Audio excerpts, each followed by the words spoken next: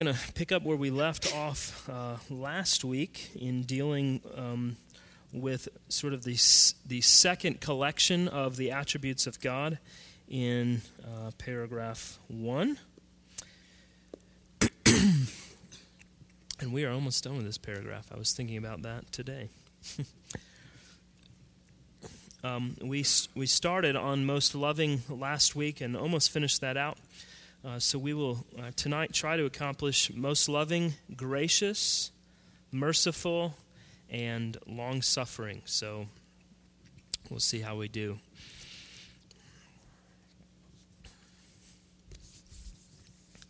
What are the three aspects of God's love that we spoke of last week? If you were here, I guess that's the Barbers and Christina and Wendy. And Ray. Oh, Raven was here. Oh, you were in the nursery. Okay, well. Okay, his benevolence first. What is? How is God, or what type of love is benevolence? Who is that shown to, and what does it entail? It's like kind of a common grace thing. Okay. Yeah, that's good. The benevolence of God is God's love for all men, and it is shown basically in the fact that He doesn't just kind of wipe us out. That all mankind is allowed to continue to live, even though their sin is our sin is an abomination to God. That He sustains us in life and allows us another day to live. So that's His benevolence within His love. We also speak of God's beneficence. What is that? Who is that to?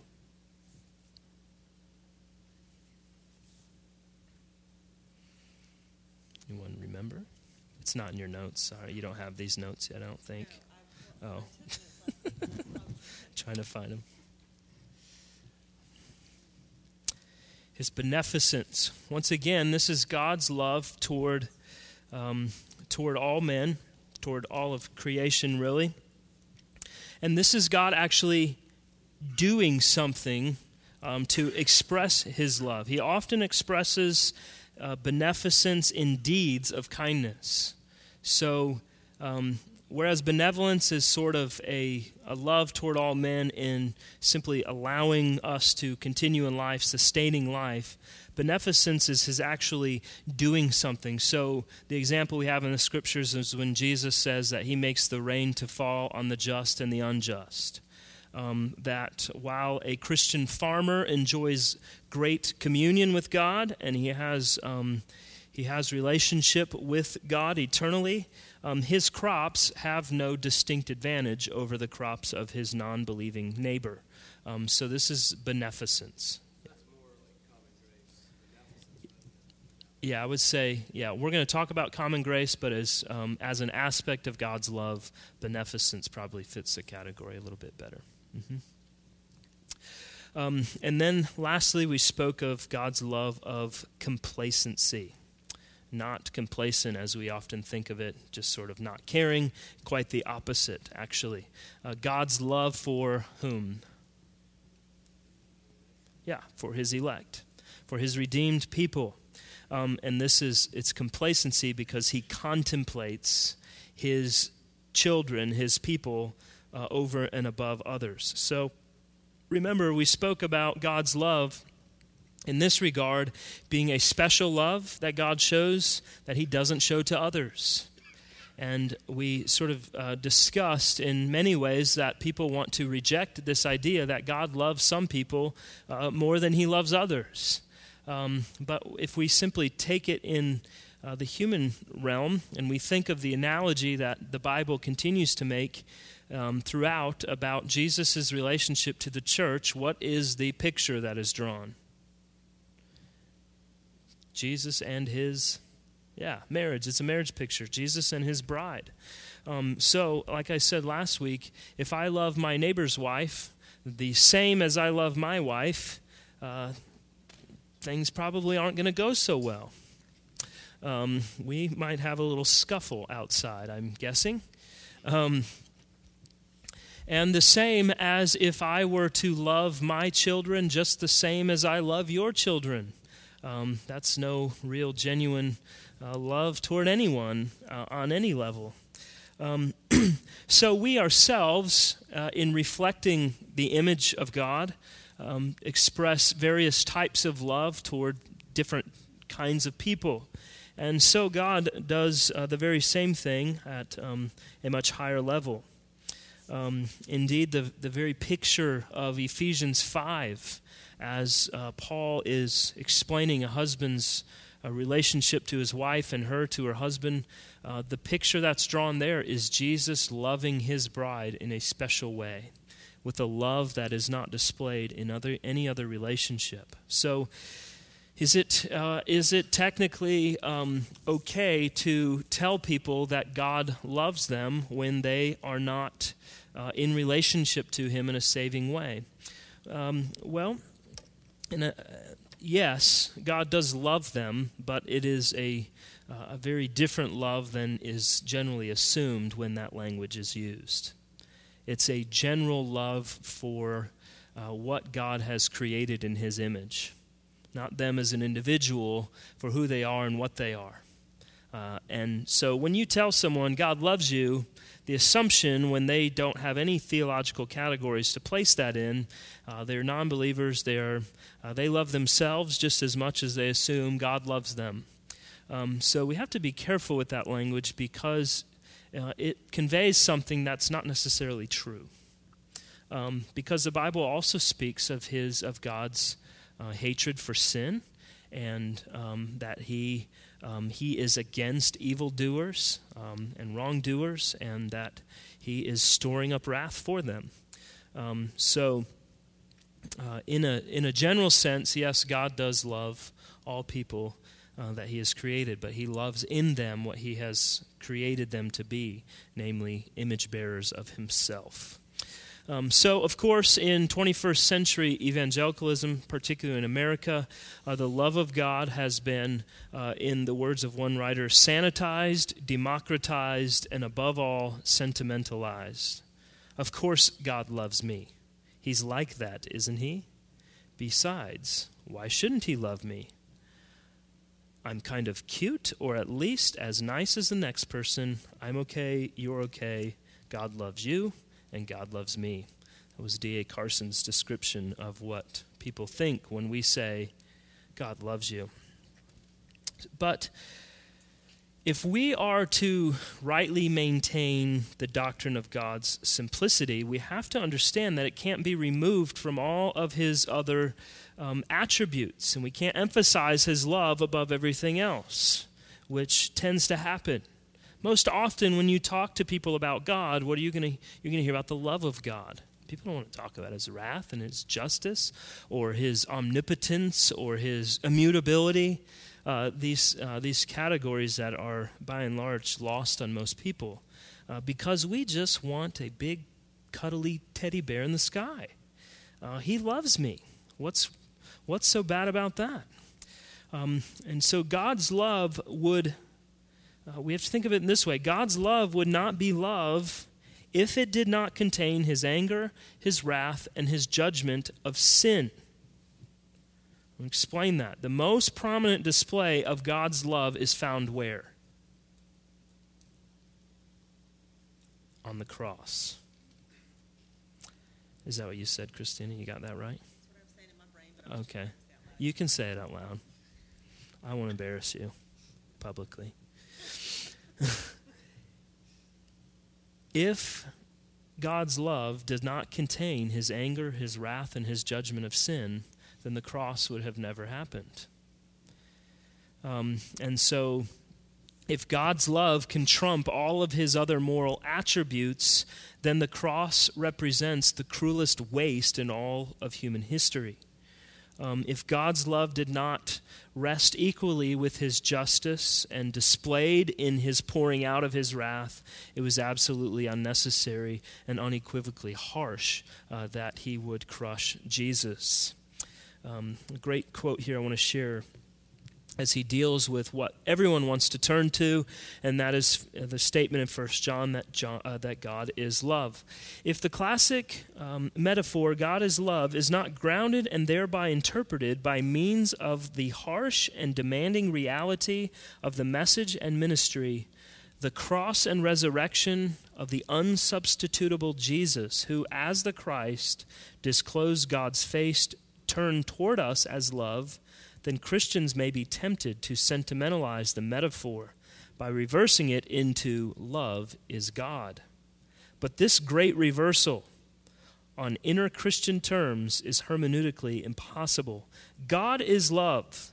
This identity of God the Christian experiences in and through the history of God's actions and self-disclosure as the God who is love in Jesus Christ, the parable and face of God. So we can certainly say that all of mankind is abundantly privileged to be recipients of the love of God on some level.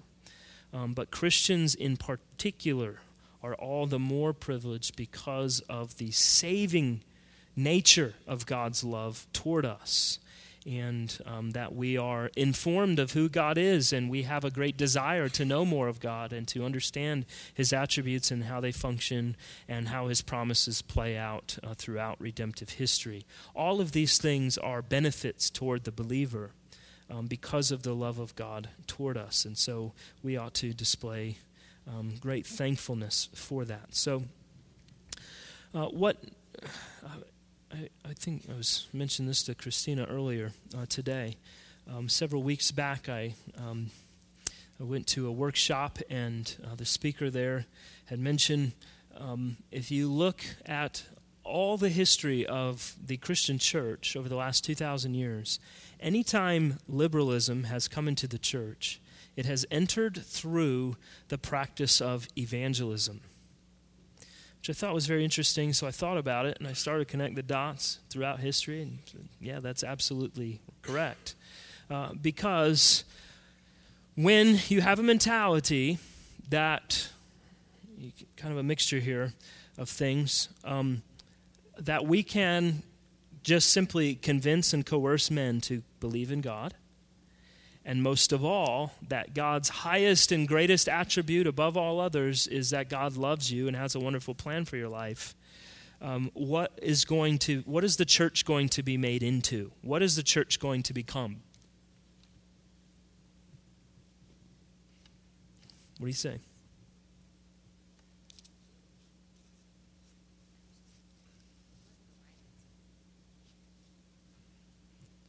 What happens to our worship service? What happens to our, what's that? Yeah, it's marketing, it's consumer driven. What's that? Very man-centered. And so, what does the Bible say when we gather for worship? What is going on?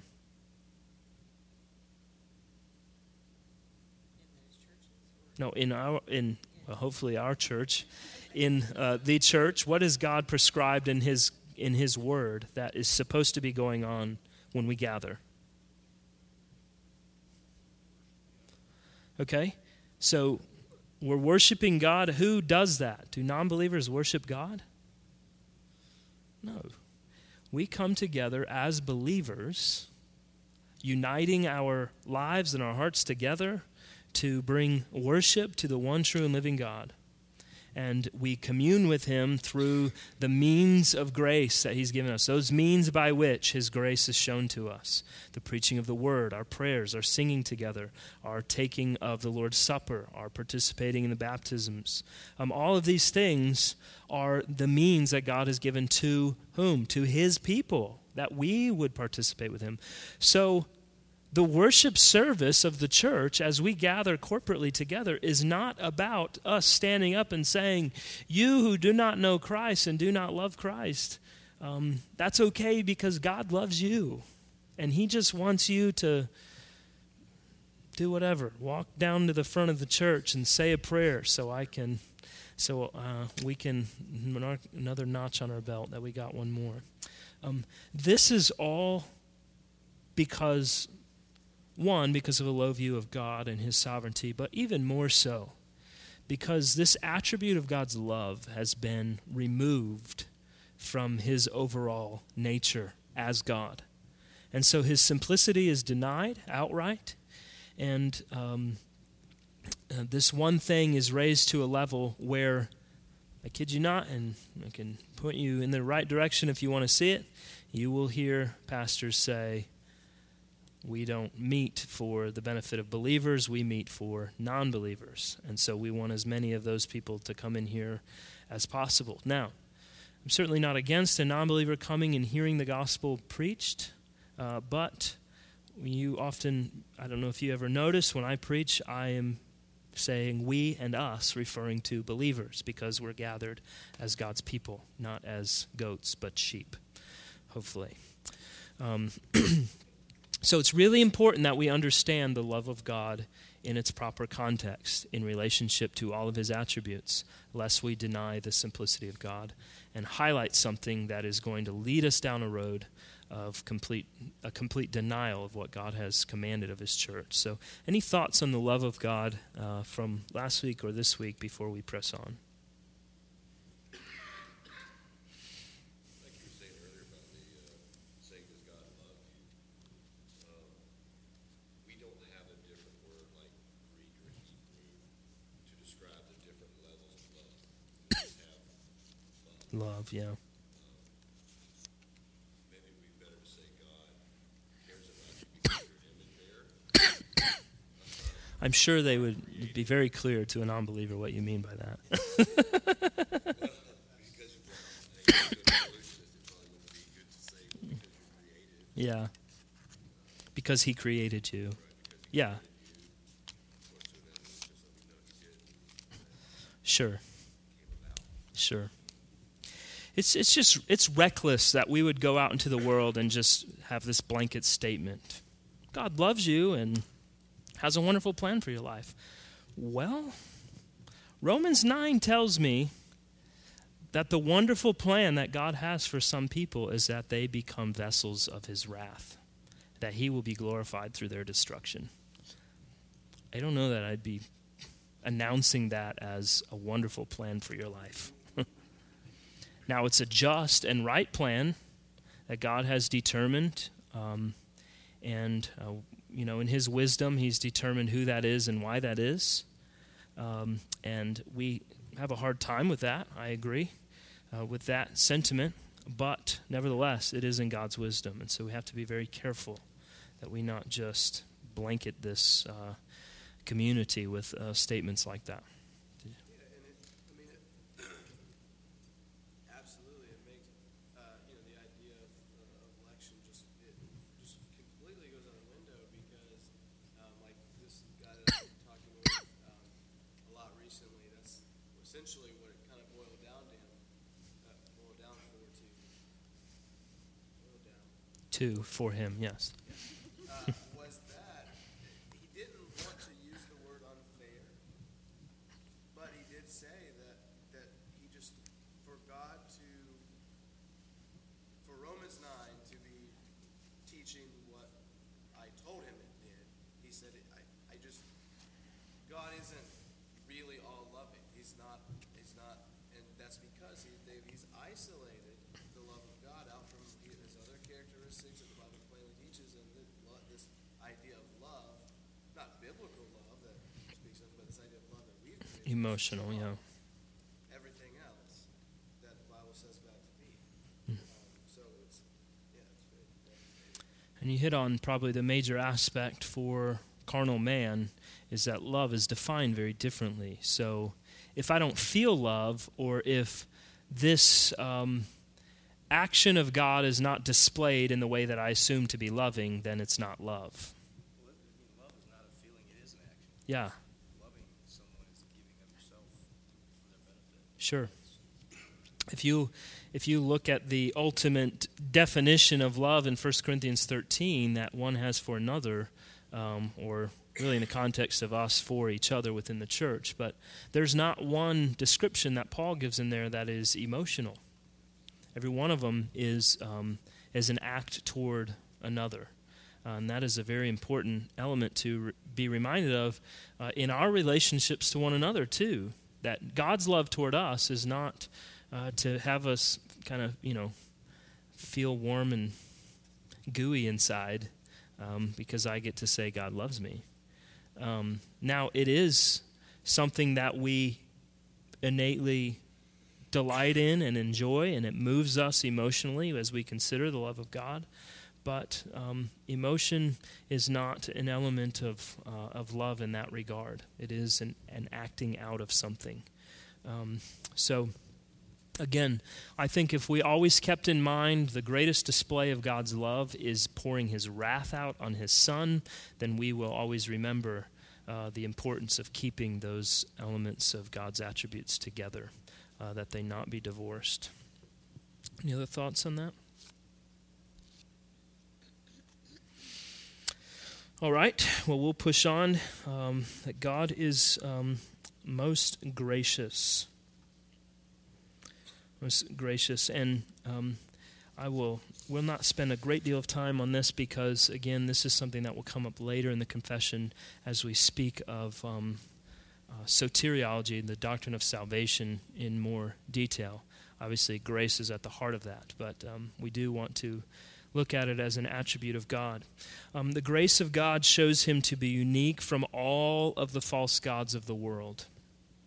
While the God of man, the gods that man has created, requires specific works to be performed that man may merit and attain the love and favor of their God, the God of the Bible is the only God throughout the history of mankind that I know of that shows grace, which, by definition, is a favor that is unmerited and unattainable by any work whatsoever that one can do.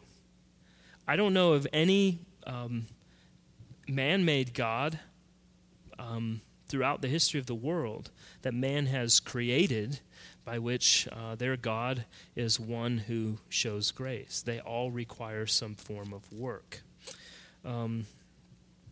Because we know in our own hearts that our internal desire toward God is not to receive his grace, but to want to return work in order to receive his favor. We struggle with that all the time. So certainly if we're going to create our own God, it's going to be a God who is a slave driver and who demands a great deal from his people. But grace is the unmerited goodness of God, and as we talk, this is part of the difficulty in dealing with the doctrine of God. These things are so interrelated, but really theologians, particularly the Puritans, would speak of the goodness of God, and then under the goodness of God, they speak of God's love, his grace, his mercy, his long-suffering or patience. All of these are sort of categories within his goodness, but grace is the unmerited goodness or love of God to those who have forfeited it and are by nature under a sentence of condemnation. So while the grace of God is most often thought and spoken of in terms of his relationship to mankind in salvation, and some would argue that's the only way that we should speak of grace, I disagree with that, it is an essential attribute of God's eternal moral character that we see throughout the Scriptures. So think, what is the false statement that people sometimes make about God in the Old Testament versus God in the New Testament? Okay, that in the Old Testament, all we see is this God of vengeance and wrath, and he's like an old codger who just wants to smite everybody. And then we get to the New Testament, and Jesus comes along, and all of the sheep and doves follow him around, and the children love him, and so this is the display of grace. And so we have the God of judgment and the God of grace. That's what the pictures show us anyway. But grace is displayed, I believe, more prominently in the Old Testament than most people have ever taken the time to recognize. In many different forms, but even very explicitly. Consider Exodus 34, 6 and 7. This is where the Lord passes before Moses as he's hidden in the cleft of the rock, and we read, "The Lord passed before him and proclaimed, the Lord, a God merciful and gracious, slow to anger, and abounding in steadfast love and faithfulness, keeping steadfast love for thousands, forgiving iniquity and transgression and sin." So, I just wanted to point out to you, if you look at your confession, the statement, God is most loving, gracious, merciful, long-suffering, abundant in goodness and truth, forgiving iniquity, transgression, and sin. Where does that statement come from? Directly out of Exodus 34. So the grace of God, the mercy of God, the love of God is not a New Testament concept. It is a biblical concept that we see as God's attributes displayed all throughout the Bible.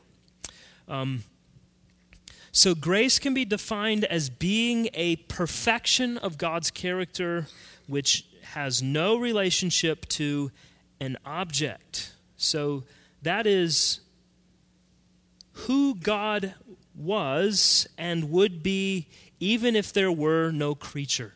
God is gracious eternally. He is eternally and perfectly gracious even if no one ever existed. It's important to think about because most often we think of God's grace simply in terms of his relating to mankind, which is glorious and at the heart of the gospel, but God is gracious despite our existence. It is part of his character. So he's a compassionate God who would be capable of manifesting his grace to creatures apart from any merit, and we see the heart of this is exactly what his character is all driving at. Were God to bestow on man what he rightly deserves as a result of original sin, the sin that we inherit from Adam, and our nature of rebellion as a result of that original sin, all of us would be justly destroyed, and yet God would remain eternally gracious. But God has chosen man to be the unique recipient of his grace according to his divine foreknowledge and decree. God very easily could have said, man was created in my image, man screwed it up, I'm destroying man, and I'm showing my grace to giraffes. And all of my grace will be shown to giraffes eternally. He had that option. But he didn't. Even though man decidedly rebelled against him, God nevertheless chose man to be the recipient of his grace. So God's grace can be spoken of in two very unique ways. The first, which has been mentioned tonight, is the common grace of God. The common grace of God. You don't hear about this often. There was a period of time theologically where common grace sort of fell off the map, and people didn't want to talk about the common grace of God. But some of the older theologians, particularly the early Reformed theologians, and most prominently John Calvin, had a very high view of the common grace of God. And I don't know how we explain a lot within the world without an understanding of God's common grace. It's a very important concept for us to understand. The common grace of God is that grace which is shown to all men indiscriminately. It is, if we think of it in terms of God's love, it is his beneficence that he is showing to the believer and the non-believer alike a certain type of grace.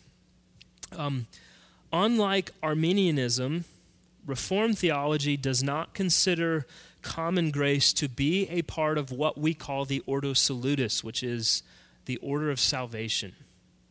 So, as we speak of the order of salvation, what we're talking about is a way that we can understand how God goes through these certain steps, I guess we could say, this order by which we come to salvation. There's a big difference between what we understand that to be as Reformed people versus what someone like an Arminian would believe. So, for example, we believe that we must be regenerated by the Holy Spirit prior to being able to express faith in Christ. If I'm dead in my transgressions and sins, I can't have faith.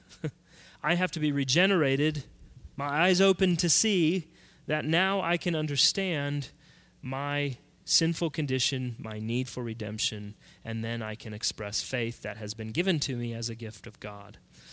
The Arminian would say, and the Semi-Pelagian would say, that I have faith, and then after I express faith, then I'm regenerated, and from there the rest of it carries on a little bit differently. So the Arminians would speak of a kind of grace that they call prevenient grace, which we outright deny. But that is a grace, they say, is shown to all men, and some men receive it and some men reject it. Whereas we say, no, there's a common grace of God. It's not part of the order of salvation. It is simply a common benevolence that God shows to all mankind. And so we'll make the distinction here in a minute.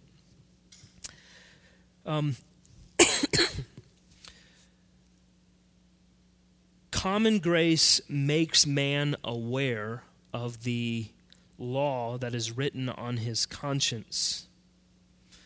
And what we would say is that because of that, it does play a significant role in the Holy Spirit's work to bring us to a knowledge of sin and our need for repentance. Because we have the law of God written on our conscience as those created in the image of God, by God's common grace, he makes that known to us. So the very reason why a non-Bible-believing, God-loving culture like our own would have laws against murder. Why do cultures that have nothing to do with God have laws against murder? Because the law is written on their conscience, and the common grace of God is making that known, that this is a moral element that needs to be observed. So, turn my page. There we go. Some theologians reject the language of common grace, but the overwhelming consensus is that God's grace extends to all mankind in a general sense and gives explanation to several things. The restraint of sinful behavior. No evil person in the world is as evil or acting out and working out all of the evil that they possibly could within their heart. The common grace of God is restraining that. Every one of us has, in our natural state, apart from regeneration, has the capacity to be the next Hitler or Stalin or Mussolini. And, our initial reaction to that is, that's preposterous. I would never. Oh, yes, you would. You would. It's by God's common grace that that's not the case more often. And even that, we can look at these tyrants of history and say that they only scratched the surface of what they were fully capable of had God allowed it to go to the full extent. So God restrains sinful behavior by common grace. He gives a universal knowledge of God by common grace. And that is through general revelation, through nature itself. And we speak of common grace in the development of science and art and beauty in general, music, those sorts of things. That we can look at carnal men. I'll use Steve Jobs as a good example. Steve was a professed Buddhist off and on when he decided to be. Actually, I read a really interesting thing recently that he never put any switches on any of his devices that said on off, because he thought that that reminded him, every time he saw an on-off switch, it reminded him of life is lived and then it just turns off. And he didn't want to be reminded of eternity. He didn't want to be reminded that one day he was going to die. So there is a power switch on all of his devices, but not an on-off switch. And you will never see on any Apple device something that says on-off. But we can look at a man like that and say the guy was, in many ways, a genius. He developed some pretty incredible things and has, he really has changed the trajectory of the 21st century in a lot of ways that wouldn't have been had he not existed and created. All the things that he created and all the things that I use in my daily life because of him are as a result of the common grace of God. Much of the music we listen to and enjoy, the movies we watch, all of these things are God's common grace. The medicine we take, the doctors we go to see. If you need a brain surgeon, you want to find the best brain surgeon in the world. Your question is not, is he a Christian? Your question is, does he know what the heck he's doing? And I will go to him and see him, and I can trust that by God's common grace, he's given this person the knowledge and the understanding that is necessary in order to complete what I am here to receive. So we can thank God for his common grace in many, many ways. A quote from Louis Berkhoff. He says, "How can we explain the comparatively orderly life in this world, seeing that the whole world lies under the curse of sin?" Think about that. If all of creation lies under the curse of sin, how do we account for the fact that right now here on Goshen Road, cars are passing by one another all day long, and one person doesn't see the other and say, I don't like that guy, and just run him off the road? And that not happening 1,000 times over in the rest of the world. How is it that the earth yields precious fruit in abundance and does not simply bring forth thorns and thistles? Remember, all of creation is under the curse of God, not just mankind.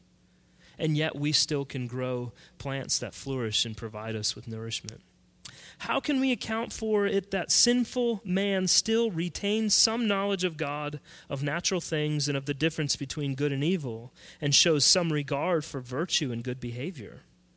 What explanation can be given of the special gifts and talents with which natural man is endowed, and of the development of science and art by those who are entirely devoid of the new life that is in Christ Jesus? How can we explain the religious aspirations of men everywhere, even of those who did not come in touch with the Christian religion? How can the unregenerate still speak the truth, do good to others, and lead outwardly virtuous lives? Common grace. And that is it. And so when you meet someone who says, I'm a good person, by all means we can say, you know what, you probably have many virtuous things about your life. You probably do a lot of good deeds. You may be very philanthropic. You may serve in a lot of different ways, but you are still under the condemnation of God. You only do these things as a result of God's common grace toward you. There's still the need for saving or special grace for redemption. John Calvin, since he is probably the most prominent writer on the common grace of God, I had to quote him. But he speaks of man's pursuit of virtue in this way. He says, those virtues are not the common properties of nature, but the peculiar graces of God, which he dispenses in great variety and in a certain degree to men that are otherwise profane. For which reason we hesitate not in common speech to call the nature of one man good and of another depraved. Yet we still include both in the universal state of human depravity. But we signify what peculiar grace God hath conferred on the one, with which he hath not designed to favor the other. So I think this is a great point that he brings up. That when I see a carnal man doing something of worth, that I don't look at it and say he's talented or skilled or, he's come about this by virtue of his ability to attain it. But I look at it and I see it is God's grace in this sense that he's able to do that. So my brain surgeon is able to be my brain surgeon and know what he knows and do what he does because of the common grace of God, not because this man just, in and of himself, naturally attained these virtues or abilities. So, which, again, this just builds, I hope, it helps us build even more our understanding of how big and all-encompassing God is in all of creation. That we continue to build this out even among the unbelievers of the world. So it can be said that while no wise salvific, God's common grace does not save. The common grace of God is that which explains the benevolent blessings of God upon all mankind, the restraint of evil, the enrichment and betterment of life on earth through the arts and sciences, all of those things, and his suppression of the true nature of depravity within all of mankind. Great. Well, let's look at any questions about common grace first, or thoughts. Okay. Well, we also obviously and most prominently speak of the particular or the saving or special grace. You see all of these descriptions. Particular, saving, or special grace of God. Now, this is what's most often referred to when we talk about God's grace. It is the free favor of God exercised toward his elect who have no merit within themselves and who are thoroughly ill-deserving and hell-deserving. We don't deserve God. We don't deserve his benefits. And in fact, all we deserve is hell. And yet God has freely, without calling us to reciprocate with works, bestowed upon us his saving grace.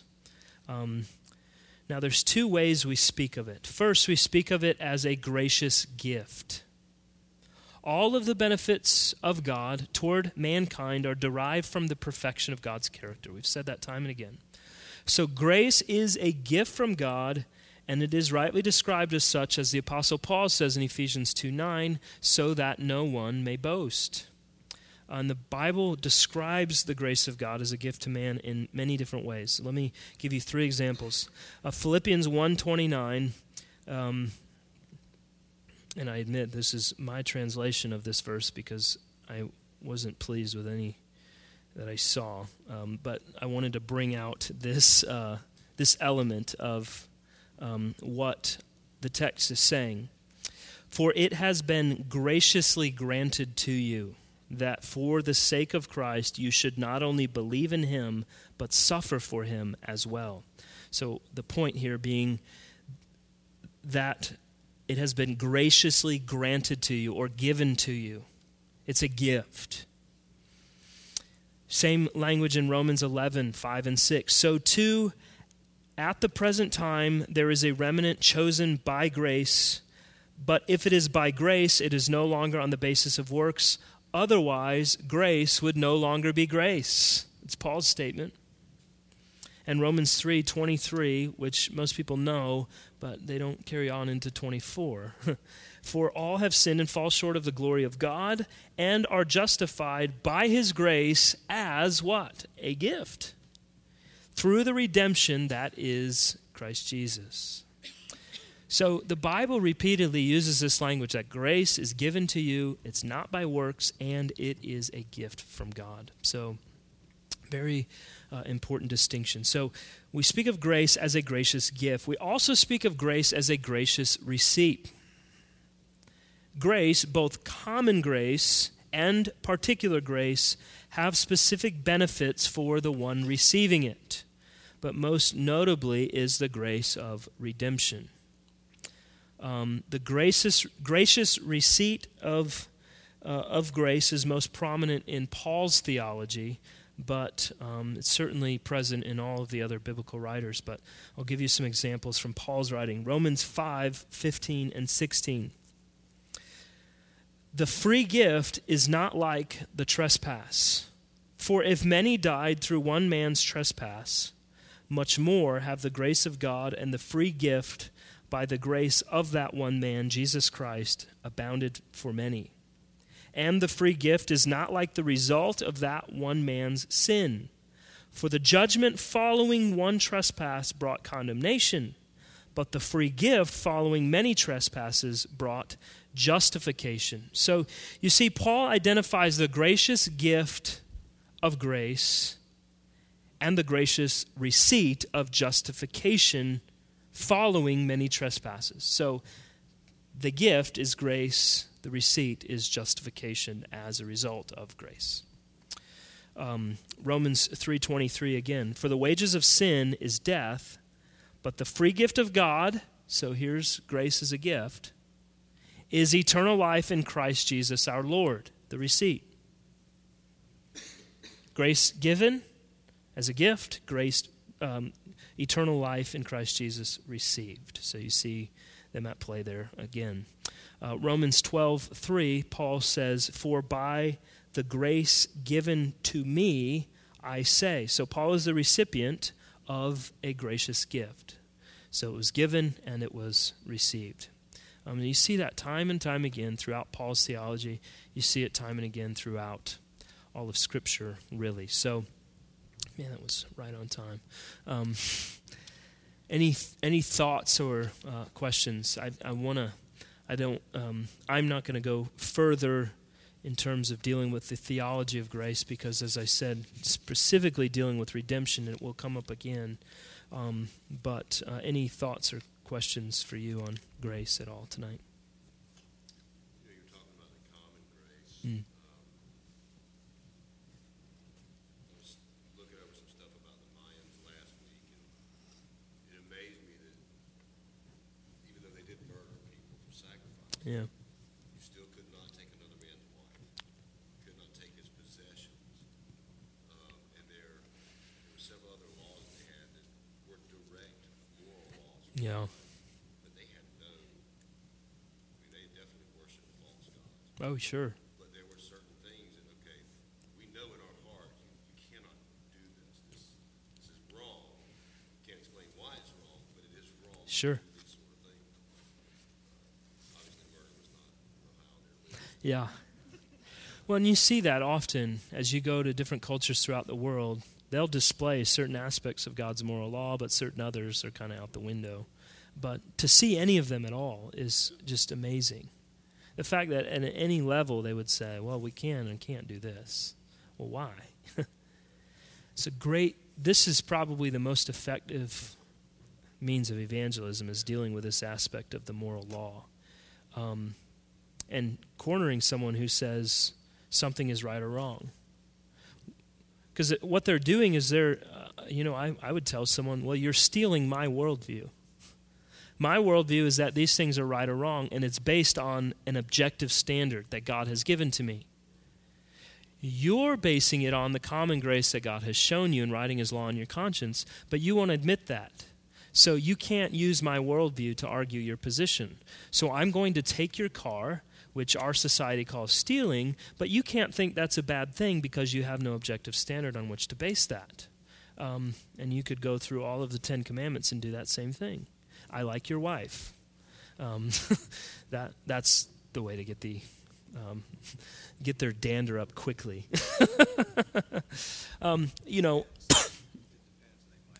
Well, that's true because they are carnal man. Yeah, that's true. Yeah. Please take her. Yeah. So anytime someone who's a non-believer that I'm evangelizing is using moral language from the moral law of God, I'm very quick to want to deal with that element of it. Well, you're making a biblical statement, but you say there's no objective truth, there is no objective standard of God that we should adhere to, so what are you appealing to? Where do you understand right and wrong to be coming from? We know it is God's common grace to show that to them.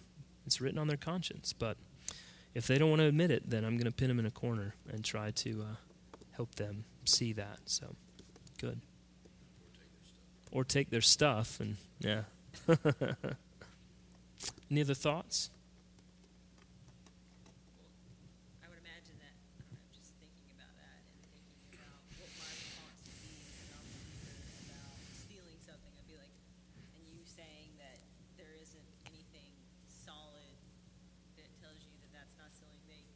culture would retaliate with, well, it's the law Yeah. that we live in, so I hold to that based on the fact that that's the law. Yeah. And we can keep drilling that down. Well, why is that the law? Right. Mm-hmm. Is that what I was gonna say? Is that what you would kind of go back Yeah, to? absolutely. Just be like, okay, but how did it become a law? Yeah. Why did it become a law? And you just keep drilling down until you get to the place where it's like, well, this started somewhere. Where did it start? That thing I was telling you, that 60 Minutes special. Yeah. Did you see that? Mm-mm. It's incredible. They have this study of 2-month and 3-month-old babies, and they take these bears, and they have one bear do bad things, another bear do good things, and then they put the 2 bears on these 2-month-old babies, and they'll always look towards and grab the good bear. Incredible. It's just, of course, they're taking it from a scientific approach, and duh. Yeah, right. It was wild. It was really interesting to see that early, scientific study that just validates it's written on your heart. Yeah.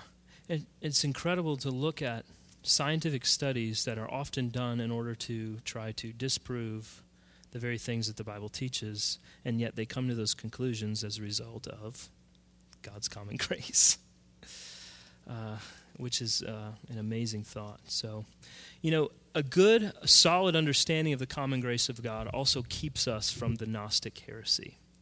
It keeps us from looking at the things in the world and saying, do not touch, do not taste, all of these sorts of things. It keeps us from having a mentality where everything, I can't listen to jazz music because it wasn't a Christian who produced it. But if I understand God's common grace, I recognize this has come as a result of God producing something beautiful that John Miles will never understand. It's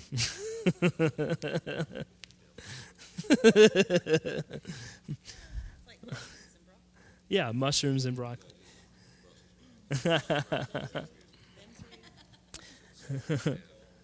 But the Gnostic heresy would say, well, it's physical, so it's evil. Don't touch it. Don't have anything to do with it. Only the spiritual. And so it gets silly, and it bleeds into theology and the nature of Christ and all of this. But God, I think Ecclesiastes really speaks to this prominently. That God has given us things in this world to enjoy rightly, within their right context. So eat and drink and be merry, but do so according to what God has commanded. Don't overdo it. Don't go beyond the bounds of moderation and good wisdom. So anyway, I think common grace plays into that a great deal, and we read it throughout the Scriptures. So, all right, I sufficiently went over time. I don't feel right if we end right on time, so I had to talk a little more. John, would you mind praying for us? Thanks.